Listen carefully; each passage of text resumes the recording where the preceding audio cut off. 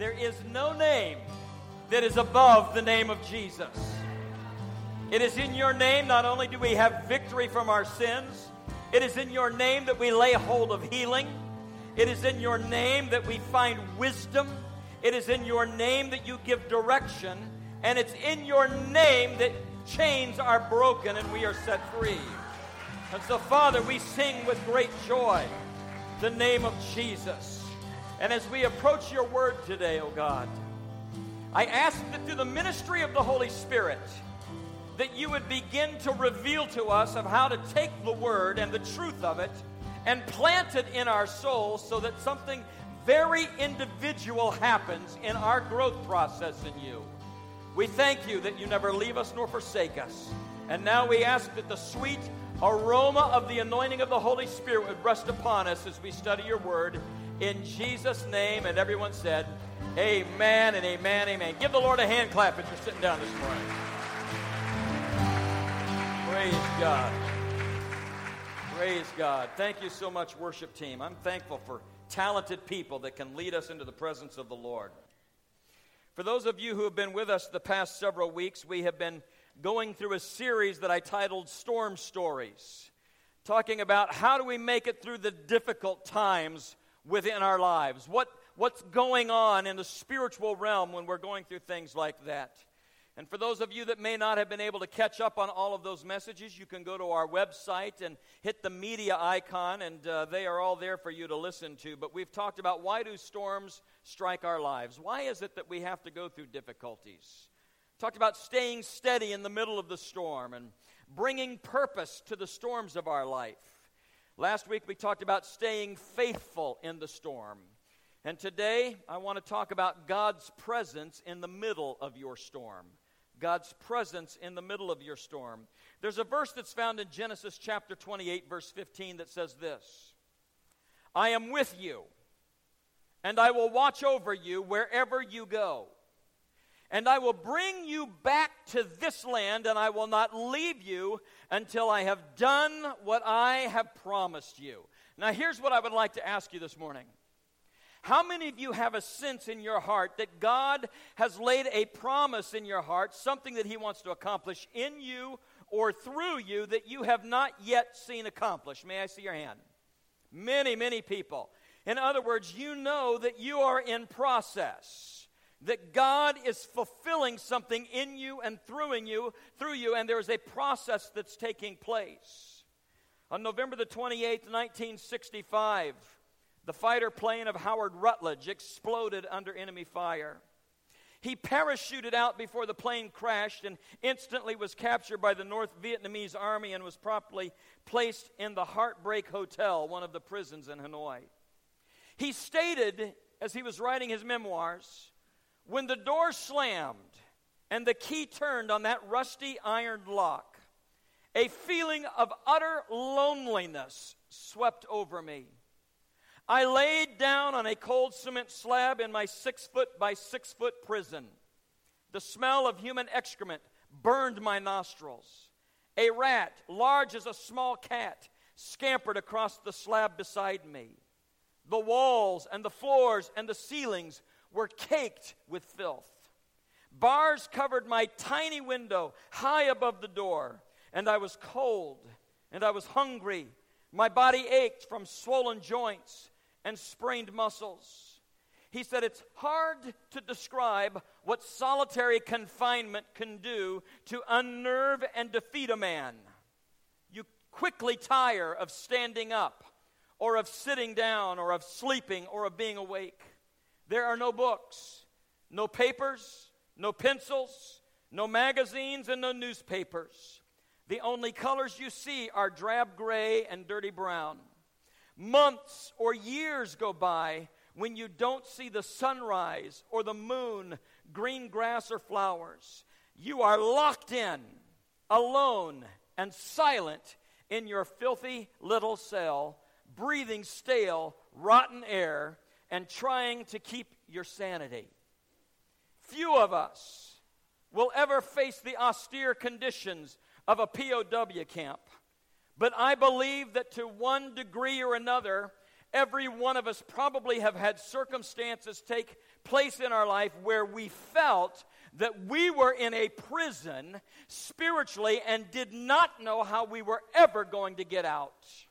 I believe that the enemy works very hard to try to place us in times like that. And your prison could come in many different forms. Just this week, I spoke with a family whose prison sounds like this.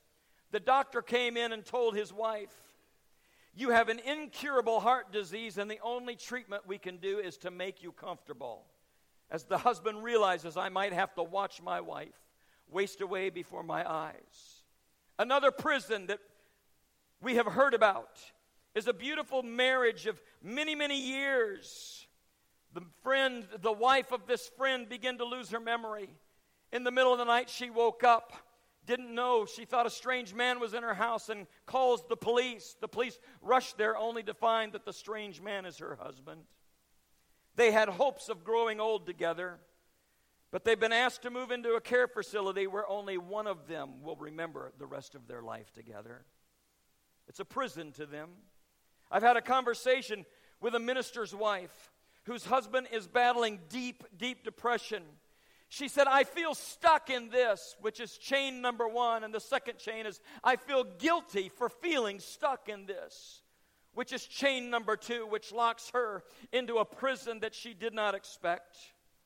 Each of these people, and perhaps you as well, have had experiences where in the middle of your storm and in the middle of the prison, you begin to say things like this: "Where is heaven in the middle of all of this? Why would God permit such an imprisonment? Why does this storm ever have to happen? Or what purpose does it serve within my life?" I believe this morning that there is a word from God for us as it relates to the storms of our life. You can turn, if you would, to Genesis chapter 39, verses 20 and 21. The scripture, speaking of the life of Joseph, says this: "Joseph's master took him and put him in prison, the place where the king's prisoners were confined. But while Joseph was there in the prison, the Lord was with him. He showed him kindness and granted him favor in the eyes of the prison warden." I want you to look closely at the words of this verse, because there are those that believe when they are in the middle of a storm in life, that when they are in the middle of a struggle, that God has left them and forsaken them, and that they are fighting all by themselves, and that this one's on me. I want you to see very clearly that Joseph was in prison, and the scripture very clearly states to us that the Lord was in the prison with him. Hallelujah!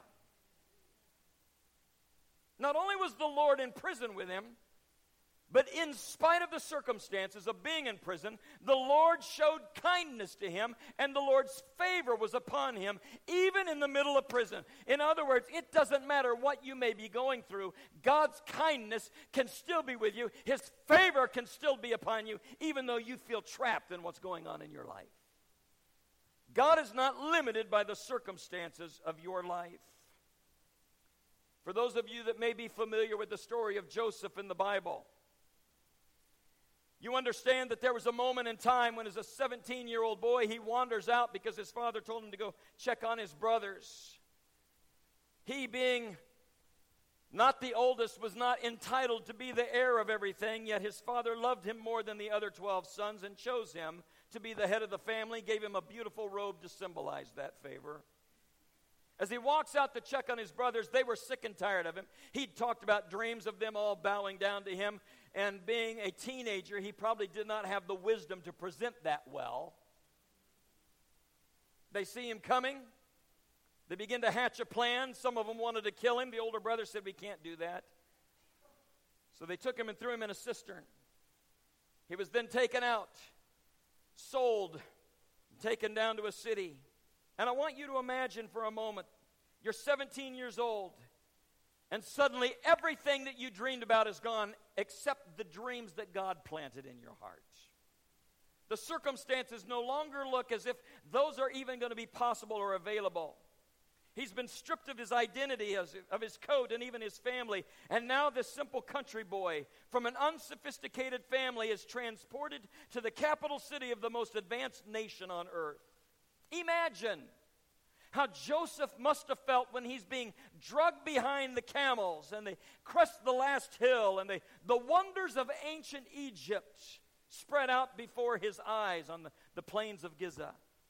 The great pyramids would have already been built in his day and were standing there. And so Joseph would have seen them. He would have seen the Sphinx. He would have seen the great temples and the opulent palace of Pharaoh.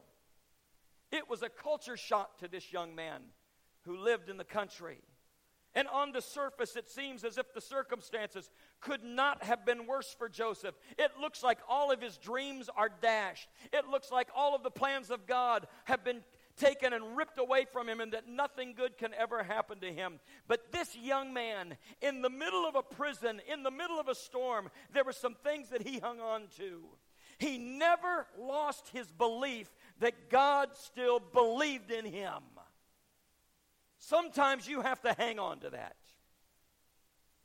That whatever you were going through, God still believes in you. I would imagine trudging through that hot sand in that desert toward Egypt, he had to keep telling himself, I know that it's not going to end this way. He had to keep telling himself, but I know that the dreams that God has planted upon my heart, they are real and they are mine, and I know that regardless of what's happening now, I'm hanging on to the dreams of God. I've been called to more than this. God has greater plans for me than what I am seeing right now. And in the middle of it all, I'm going to cling to him and hang on tight. And as we get into this, we begin to recognize some things. What we must do to hang on in the middle of our storm, knowing that the presence of God is there. And the first thing that we must do is we've got to cling to God's character in the middle of the storm. Cling to God's character in the middle of the storm. Joseph had been sold into slavery. Potiphar had bought him. Potiphar was likely the executioner for the Pharaoh, a high-ranking official. As he went to work for Potiphar, even though he was in a prison, God's favor was upon him. In fact, the scripture tells us that everything he touched began to turn to gold. The business began to grow. Potiphar looked at him and said, there's something about this young man that I can't explain. Even though he's a prisoner, God is doing something within him, and his business, everything he does about my business grows. I'm going to trust him with everything. And he began to blossom under God's favor while he was in a prison. Satan didn't like that, and so he begins to motivate Potiphar's wife to look at this young man through lustful eyes and say, I'm going to sleep with that young man. And he fought every opportunity that he could, and one day, for some reason, he was in the house and nobody else was there. She grabs his coat. He leaves the coat to keep the character of God alive within him. Humiliated, she makes up a story, and he's arrested and thrown into prison again. The second time now, it seems as if God's blessing has been ripped from him and he's thrown back into a prison. It could have been in any one of those moments that he could have said, I give up. I don't know what's going on, but no longer will I do this. But the Lord teaches us that while Joseph was in prison, the Lord was still with him. In spite of what's going on in your life, don't you ever once doubt that God's presence is not with you there. This teaches us that the Lord is present in your storm, that the Lord blesses in your storm, that he shows kindness to you in the storm, that he shows his favor to you in your storm, and he will show favor to you all the way to the end. We talked earlier about this, that there are times when the wind is blowing in your life, and it's beating against your life, and you don't know if you can survive, that the Holy Spirit puts his hand there and becomes a shield so that you will not be destroyed in the middle of what he blocks the furiousness and the fierceness of it so that what you feel is storm, but it's not going to overwhelm you because God protects you in the middle of that. Now, I know that some of you would say, I have been so close to the point of defeat that I did not know if I was going to be able to take another breath. But in the middle of it, you survived the day and you lived to give God the glory for it. What this tells us is this: God is always in charge of those that are in charge of you.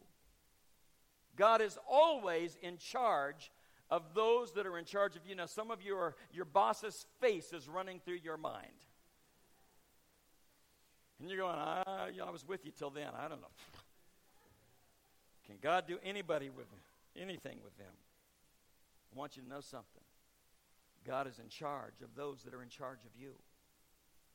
Now, in an effort to become more contemporary, I'm going to give you a tweetable quote.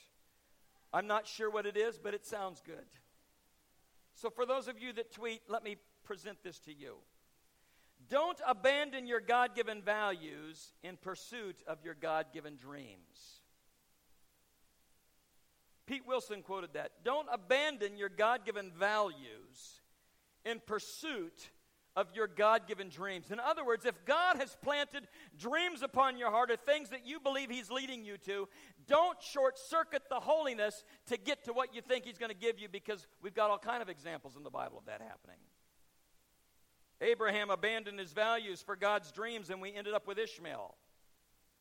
Sarah abandoned her values for God's promise, and we ended up with a manipulating servant by the name of Hagar.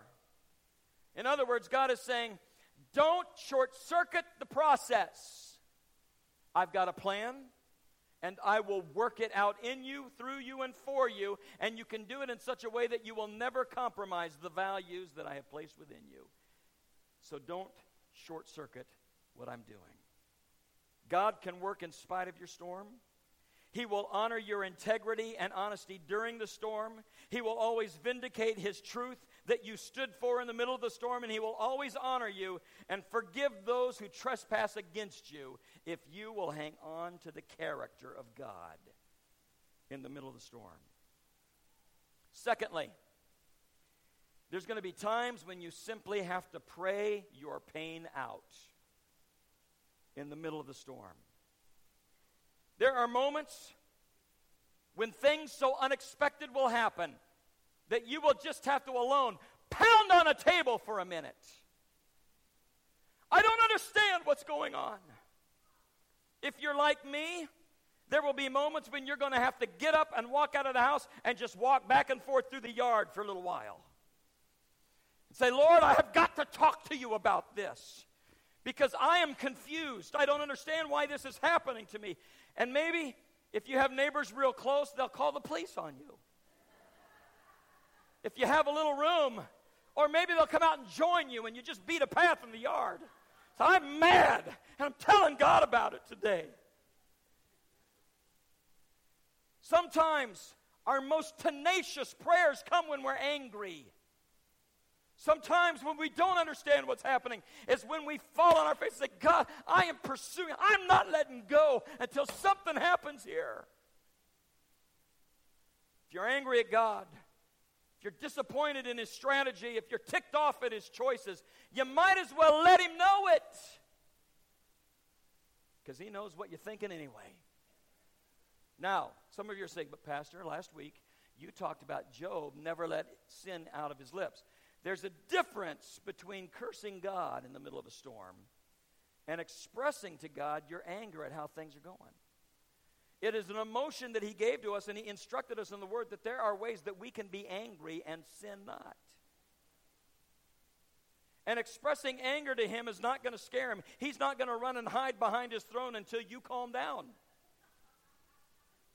He's perfectly capable of handling all the anger that you have got.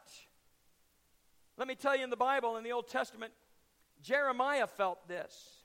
This ancient prophet who was the pastor of Jerusalem during an economic collapse, political collapse of his people. There was invasion, disaster, exile, hunger, death. Jeremiah saw it all. And so in his devotion time, pastoring a congregation of people that were turning their back on God and everything was happening to them, he gets angry. And in fact, he got so angry that in his devotions it was written down, and we call it the Book of Lamentations. Let me read to you some of his angry prayers. In Lamentations chapter 3, verses 2 through 8. This is Pastor Jeremiah speaking. God has led me and made me walk in darkness and not in light. Surely he's turned his hand against me time and time again throughout the day. He's aged my flesh and my skin. In other words, I'm getting gray-headed over this. I'm aging because of this problem. Broken my bones. He's besieged me, surrounded me with bitterness and woe. He's set me in dark places like the dead of long ago. He's hedged me in so that I cannot get out. He's made my chain heavy. Even when I cry and shout, he shuts out my prayers. Any of you ever had that happen? In fact, Jeremiah was so angry that he infused 5 whole chapters with this kind of prayer. He was furious. And if you were to summarize the book of Lamentations with one line, it would be this: life is lousy. Why would God place Lamentations in the Bible? Maybe it's so that he convinces us to follow Jeremiah's example. So go ahead and file your grievance. Psalm 142:2 says, I will pour out my complaint before him, and I will tell him my trouble. In other words, God says, go ahead. If you don't know what's going on, you can tell me what's going on. I know things you don't know, so I might just smile at you. But I am perfectly capable of handling all of your complaints and all of your anger and all of your misunderstanding at what is taking place here. There are times you just have to take all of your anger and all of your disappointments and run to an altar or run to a prayer closet and close the door and say, God, I am not coming out until I poured all of this out at your feet, and then I will give it to you, and I can stand up in relief. Even though the conditions may not change instantly, I will have at least poured it out to the one who can do something about it. And cry it out. Cry it out. In the middle of Jeremiah's tirade, we come to this place in chapter 3, verses 21 through 25, where you seem to see that this prophet, after crying out his anger at God, God gives him a moment of peace. And his nature changes in this. And this is what he said. Remember, he's just been crying it out before God in anger. Yet, this I call to mind. And therefore I have hope because of the Lord's great love, we are not consumed. For his compassions never fail. Did you hear that? In the middle of his prison, in the middle of the storm, in the middle of a people that he felt was being deserted by God, I declare to you that your compassions never fail. They are new every morning. Great is your faithfulness. Lord, I don't feel it right now, but I'm declaring it. Great is your faithfulness. The Lord is my portion. Therefore, I will wait for him. There's that wait word that we all just hate. I will wait for him. The Lord is good to those who hope in him, the one who seeks him. Listen, sorrow may come with the night, but joy is coming in the morning. Hallelujah. In the middle of what seemed like an insurvivable storm in Jeremiah's life, God shows up, and his presence gives him hope in the middle of this thing. And there's words to an old song that some of you might know that would be really appropriate here. Have we trials and temptations? Is there trouble anywhere? We should never be discouraged. Take it to the Lord in prayer. Oh God, may we come running into your presence, falling on our face before you, and cry it out until we have relief. We used to call that praying through. I'm not leaving, Lord, until I have some relief in my spirit about this. Thirdly, lay claim to the nearness of God in the storm. Hebrews 13:5 says, never will I leave you, never will I forsake you. The Greek construction of this particular verse is highly unique, because there are actually 5 negatives that are in the actual Greek translation. In other words, you know when the Lord repeats a word that it's important. That's why when we talk about holy, holy, it's important. When he says holy, holy, holy, it's indescribably important. Well, within this verse, the original translation would say this: I will not leave thee. Neither I will not forsake thee. In other words, he is trying to tell us, I want you to know that in the middle of your temptation to think that this is it, you're all on your own, I am not leaving you. The assurance of the presence of the Lord in the middle of all of this could not come across any stronger from the writer to us in this. He wants you to know, regardless of how you feel, my presence is there with you in this, and I'm not leaving you no matter how deep you think your prison cell is. There are moments we feel far from God. We feel His presence is not around.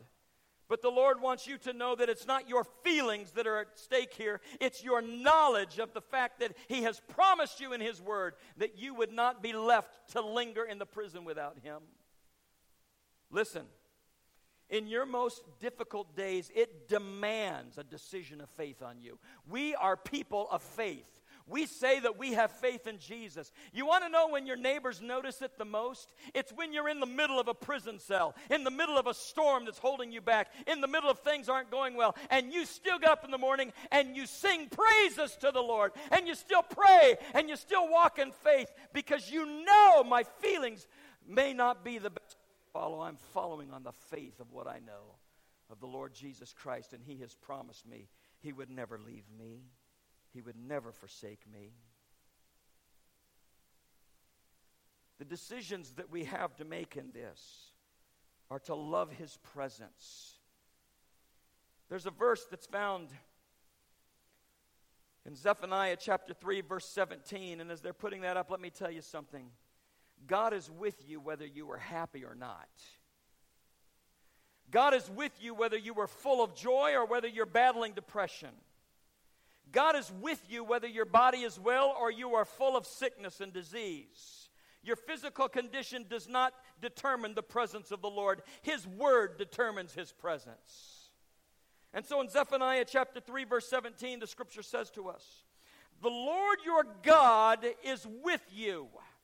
He's mighty to save. He takes great delight in you. Some of you need to know that today, that your God delights in you. He's not angry with you. He doesn't hate you. He's not turning His back on you. He's not mildly amused by you. He delights in you. And it says He will quiet you with His love, and He will rejoice over you with singing. I found a picture. It's called Forgiven Too by Thomas Blackshear that I'd like to show, because I believe that this picture gives us a demonstration of what this verse means to us. I want you to picture what it's like for you when you get up and you realize, I've got no strength left to fight this battle. I am in the middle of a situation that doesn't seem as if there is an open door out. I don't know where I am going to go or what I'm going to do. I feel trapped. I feel energyless. I feel as if I've been all alone. And in that moment, the Word of God comes to you, and Jesus says, this is what it looks like for me to come alongside of you. And I put my arm around you, and I strengthen you. And I read this verse when it says that He will quiet you. He's whispering in your ear, everything's okay. Everything's okay. I've got this. I've got you. And then there's this line in this verse that says, He will rejoice over you with singing. Now, I have memories as a child when I was just a little boy that when I wasn't feeling good or something, my mom would take me and rock me and she would just sing. There was something about her voice in the middle of singing that just began to bring a peace to my soul. I want you to picture the Lord in that embrace of you, holding you in the middle of this, and in your ear, He's just singing to you. My strength is sufficient. I've got you. I love you. Everything's going to be all right. And the songs that begin to flow through your heart. Some of you get up in the morning and there are songs that are flowing in your heart. There are words that begin to flow through your spirit. I want you to know that that's the fulfillment of the Scripture, that in the middle of the storm, the words of songs begin to rise up, because there's something about engaging a melody in our spirit that begins to lift us up from what we are there. And as the Lord embraces us, He quiets you. He sings in your ear. He rejoices over you because His presence is with you in the middle of the storm. So God invites you today How will you respond in the middle of the storm? I've asked the worship team if they would please come. You have the opportunity today to choose whether you will be like a rock or like a sponge. See, if you place a rock in water, the water will surround it. It gets the surface wet. The exterior may change color. But the interior of that rock remains the same. It's untouched. Yet if you place a sponge in water, notice the change. It absorbs the water. Water penetrates its every pore and alters the essence of that sponge. Today, God is surrounding us in very much the same way. He's everywhere. He's got your life covered upside, downside, front side, back side, all around. His presence is there for you. But you choose your response. You can be a rock or a sponge. You can resist or you can receive. You can run from God or you can run to God. Listen, hard hearts never heal. Some of you have been walking around with a hard heart way too long. Spongy hearts heal. So open every pore to God's presence. You are God's child. He picked you. He's placed you. He knows you. He's with you. He surrounds you. Even in the middle of prison, God was with Joseph. And in the middle of your storm, the presence of the Lord is there with you. I'm going to ask that you would stand with me. We sang a song just before I came up here that I want us to get to know, and I want the worship team to lead us in that one more time before we prepare for a response at the altar.